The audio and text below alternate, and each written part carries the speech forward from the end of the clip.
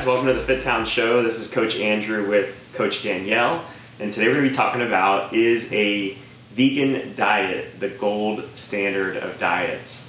And so we have clients that we talk to from time to time that will say that they're going to go vegetarian or vegan, and I think one of the cool things about a vegetarian or vegan diet is people get into it with really good intentions, more so than a lot of other diets where people may just want to do it for the surface level, aesthetic level weight loss. There's usually a deeper intention behind it. So that part's really cool, but I think me and Danielle both, we have a little apprehension when we hear someone wants to do a vegetarian or vegan diet because they may not know all the information that they probably should know before they go into it. And they kind of put this diet on a pedestal a little bit as like the healthiest diet out there.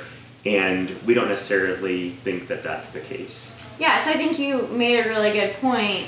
You know, if you're somebody who's considering the vegan diet, or you hear that and you're like, oh man, I wish I could do that. Why do you wish you could do that? Is that because you think that it's bad to harm animals? Is that because you just have heard that it's cool and that's like the extreme way? You've seen a Netflix documentary where there's like a vegan athlete who is, you know, elite at his sport. Is that why you want to do it, or what is your reason behind that?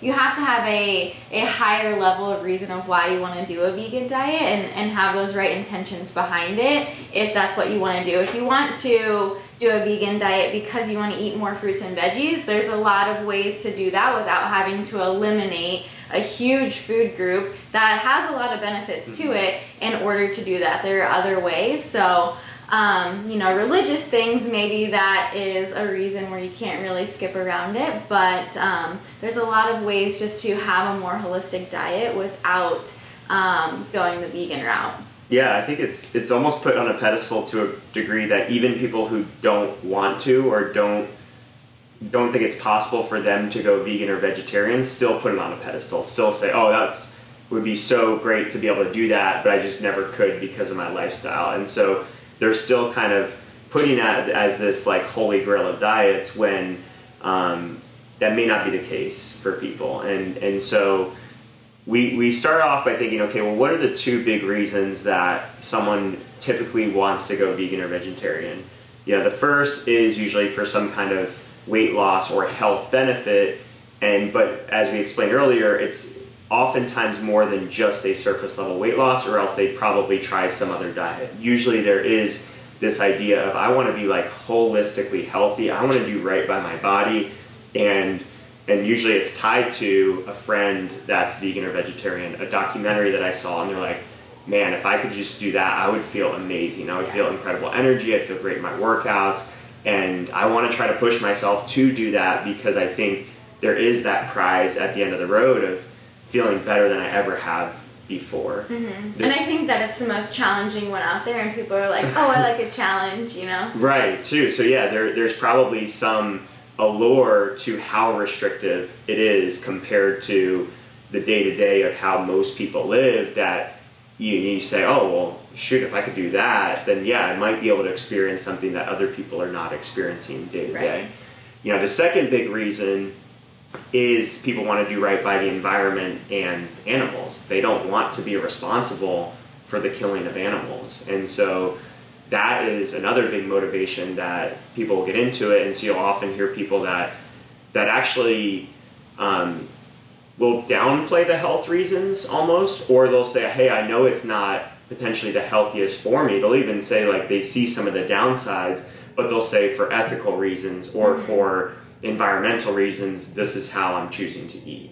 Yeah, and you know, you can kind of dig into that a little bit deeper, but you know, there's a lot of other environmental impact that you're creating by avoiding those things and maybe living a more vegan lifestyle as well. So pros and cons to both, but you know, researching yourself is a great way to go about it. Let's start with that. So I think one thing people don't realize, because we're so far removed from how our food is created. And so yeah, some of us might grow some herbs, or we might have fruit trees in our yard, but for the most part, we might hunt and fish a little bit, right?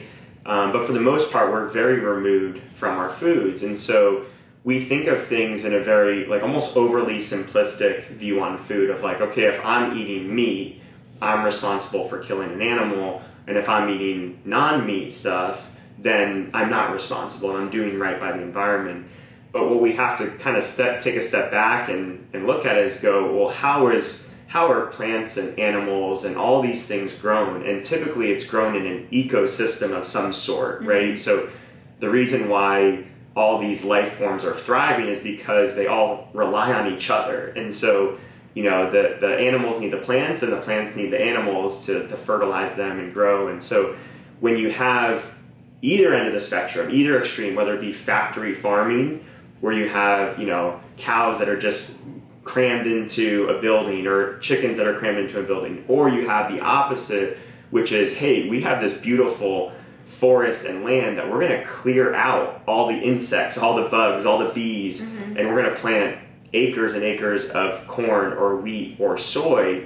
Both of those things are detrimental, and where the most sustainable, environmental friendly version of that typically looks like all of those things thriving on the same land.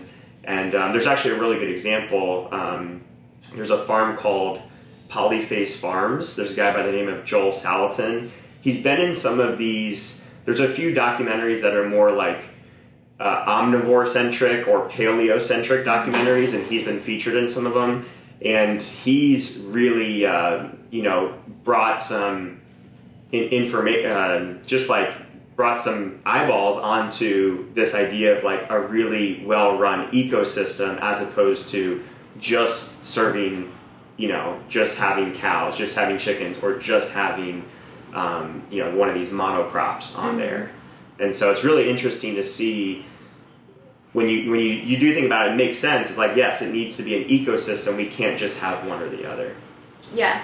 And I think, when we're thinking about the vegan diet, we're thinking only about one side, the animal side of things. But when you're talking about taking out all this natural land and forest and habitats and shade for the earth, like not only are we taking away all of that we need, for our animals and insects and bugs, and we need it for the water cycle, the carbon cycle. You're affecting global warming in a negative way when we're clearing out all those farms to make room for more plants. So making sure that you're looking into both sides if that is a reason why you'd be considering going vegan. Yeah, I've heard, this could be more of an extreme, just kind of anecdote, but I've heard like, okay, when they clear acres of lands, it kills like hundreds or thousands of life forms. When you really look at like the insects and the bugs that are killed, like on the small scale, whereas if you eat like one cow could feed multiple families for like a year, whereas the land required to clear this amount for a monocrop, a single crop, could be doing, in terms of just life numbers, right? And then we talk about size, it's different, but like it could be one versus hundreds or thousands. And so I don't want to get caught up too much in the numbers themselves, but just I think that example can start to shine a light on, okay, maybe there is more to this than just like, okay, I eat meat, I kill an animal, I don't eat meat, I don't kill an animal. Yeah, absolutely. It's not as black and white. Yeah. Now, have you ever done any vegetarian or vegan yourself? I have not. No. I'm a meat lover, a meat eater, through and through. So I had an experience where I've done a couple Tony Robbins events, but one of them, he has like pretty much a whole day related to like health and wellness, and specifically around food and supplements and exercise and how to kind of treat your body. And so for a while, I think for several decades, Tony Robbins was vegan, and so he had put that diet on the pedestal. And then over time, he had switched to eating more fish. And so he kind of more of like a pescatarian diet, started to have a lot of tuna, a lot of salmon, and then he started to have mercury issues from eating too much tuna and salmon. And so over time, he started to, I believe currently he's incorporating more like grass-fed meats and things like that. So he has started to work back the meats, and he's still very plant-based.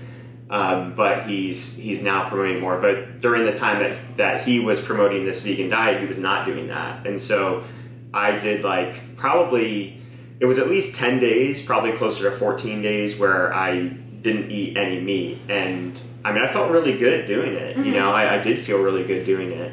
It was very, very difficult. Yeah. It was extremely difficult. And so that part of it made it hard. And actually, I went from vegan to like more of a paleo diet. Paleo felt extremely easy after doing that, even though for most people something like a paleo diet feels extremely restrictive.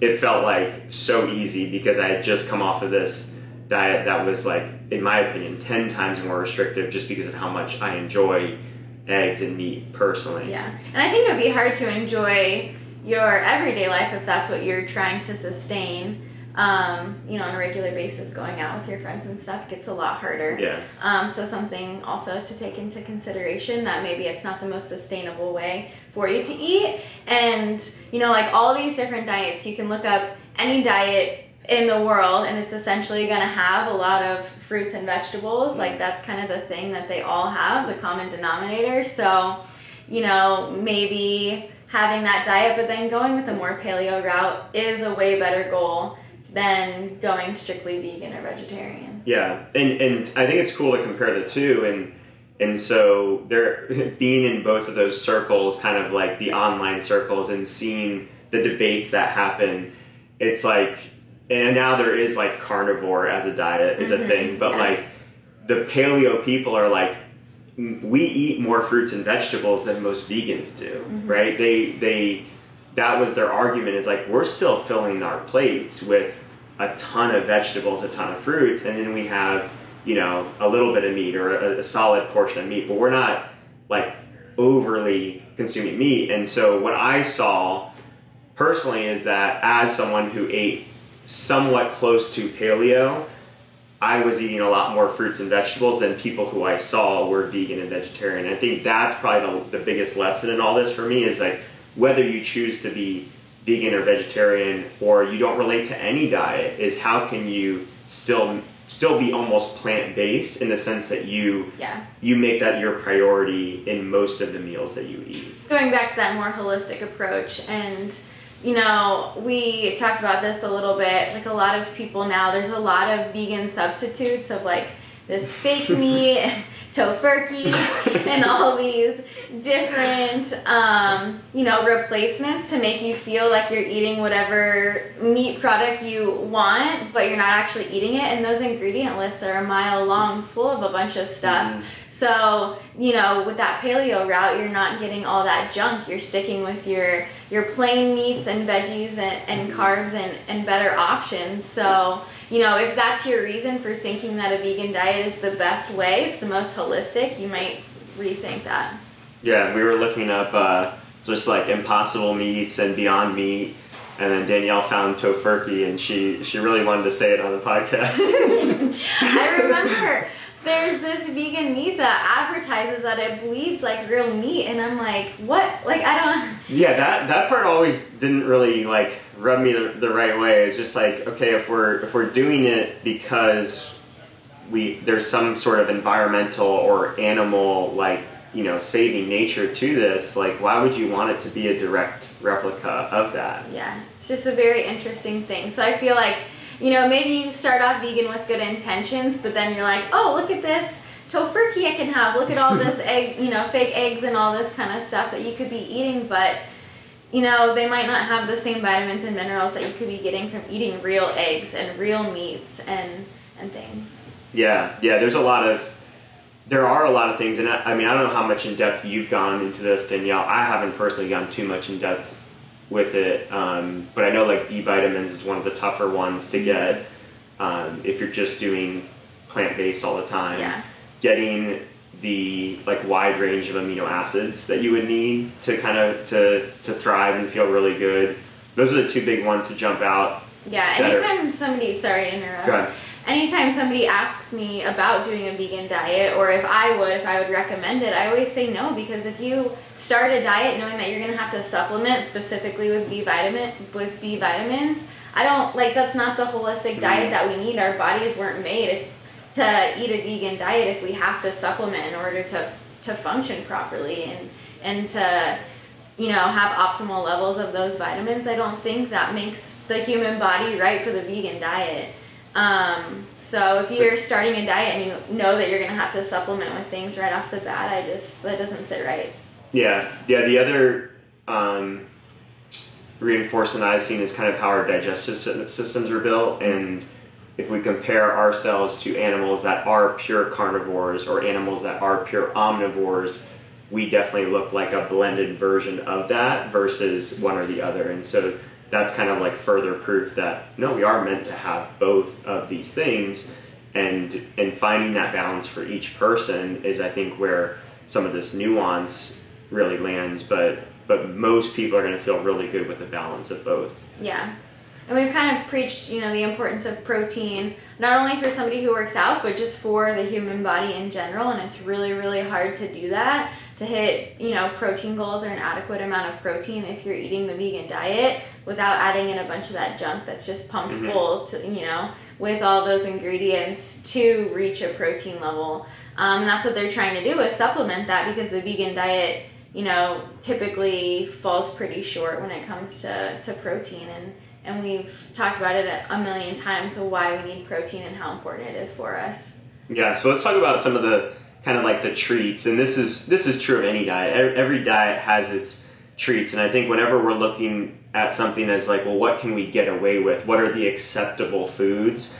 We've already kind of gone down the wrong path, because I think both of us would agree that like it's not really what you do in the 5% of your diet that matters, the 10% of your diet. It's really what does that other 90 to 95% looks like. And so when we start looking at foods, it's like, oh, well, this is acceptable because it's vegan, or this is healthier because it doesn't have meat in it. What I've seen is that part of your diet that maybe should consist of 5, 10, or 15% of your diet starts to grow to 30, 35, 50% of your diet, because you're now kind of giving it the seal of approval because it's got the label. And that label could be vegan, it could be gluten-free, it could be non-GMO, it could be organic, it could be anything, but it's a processed food that has this label that you're putting a value on, and then therefore that kind of finds its way to creeping more into your diet probably than it should. Yeah, I think anytime I see a gluten-free product, no matter what it is, I'm sending it to my gluten-free friends, and it's the same thing for vegan. They're pumping out all these new products constantly, and you're in that vegan club, you've got to try it. So it definitely allows yourself to introduce more things that you probably wouldn't if you were just, eating healthy. You don't see anything, well, I mean, I guess you might see something that says paleo on it or whatever, but just because you're in the club doesn't mean that you have to be eating those things. Yeah. Oreos being a big one. Like, Oreos are vegan, and it's like, okay, we all know that that's not something we want to be making the majority of our diet. And so, and then what I would say is an Oreo better than an egg? Yeah. Is an Oreo healthier than an egg? And by having this thing, are we doing better than by not having a really good egg? And so, that's where I think we want to understand that for sure the avoidance of meat is not where the health benefits come in, but the prioritization of fruits and vegetables and the other things that a vegan diet does have great things to offer. Yeah, absolutely. I wanted to go through some of these like ingredients lists. So we have the Beyond Meat, the Impossible Foods. I pulled up their ingredients just to kind of figure out what is actually in them. And so all three of these brands, the Tofurky one as well, the first ingredient is water. And then all of them have some kind of like protein type source. So Beyond Meat's a pea protein isolate. Impossible Foods is a soy protein concentrate. These are the first ingredients. And then Tofurky is a wheat gluten. And then the third ingredient on all of them is all a type of oil. So you have canola oil being the top one in Beyond Meat and Tofurky, and then sunflower oil being the next one. And so the next few ingredients are all sort of versions of a kind of a more obscure protein like rice or mung bean or a oil of some sort, coconut oil, sunflower oil, canola oil. And so the majority of what you're eating really is still like either a processed protein or an oil of some sort. And, and then there's a lot of like little weird ingredients that most people wouldn't recognize to kind of make up that flavor. And so, you know, those things, if you're trying to just avoid meat for the sake of avoiding meat, I don't really see the benefit of going that route. It's made up of supplements, essentially. Yeah. And so if that could be done with a really good grass-fed burger, to me, I think I'll take that any day. There's nothing better than a burger. And so that's where, and there's so many of these Netflix documentaries out there. There's so many of them. I can't even think of any of the names, but there's a ton of them out there that are very vegan or vegetarian centric, and they do such a great job of making you not want to eat meat with some of the visuals of factory farming, of just how bad the conditions are for cows and chickens and different things. And I think just understanding that that's not how it is everywhere, and that you can actually support farms that look closer to this polyface farms that I was talking about, where they do let the animals actually roam out there. They do feed them what they're supposed to be eating, which is grass and you know, little things like seeds and stuff like that. And so understanding that it's not black and white, and just because you're eating meat doesn't mean that you're supporting this really bad infrastructure, which is, you know, bad for the animals, is important. So looking at your meats, looking for like wild caught fish and you know, pasture raised, cage free, stuff like that. Those are going to be like the things that you're looking for when you're selecting your meats, to make sure that you are getting a higher quality meat. And those have more vitamins and minerals than you would see if you were having farm raised. Yeah. Whatever. Cool. Is there anything else you want to add? No, that's good. Okay, cool. Well, I hope you guys enjoyed this. If you guys have any questions about diets, you know who to talk to. Danielle at fittown.com. And if you have questions about other stuff, you guys can reach out to me, Andrew at fittown.com. But we'll see you in the next one.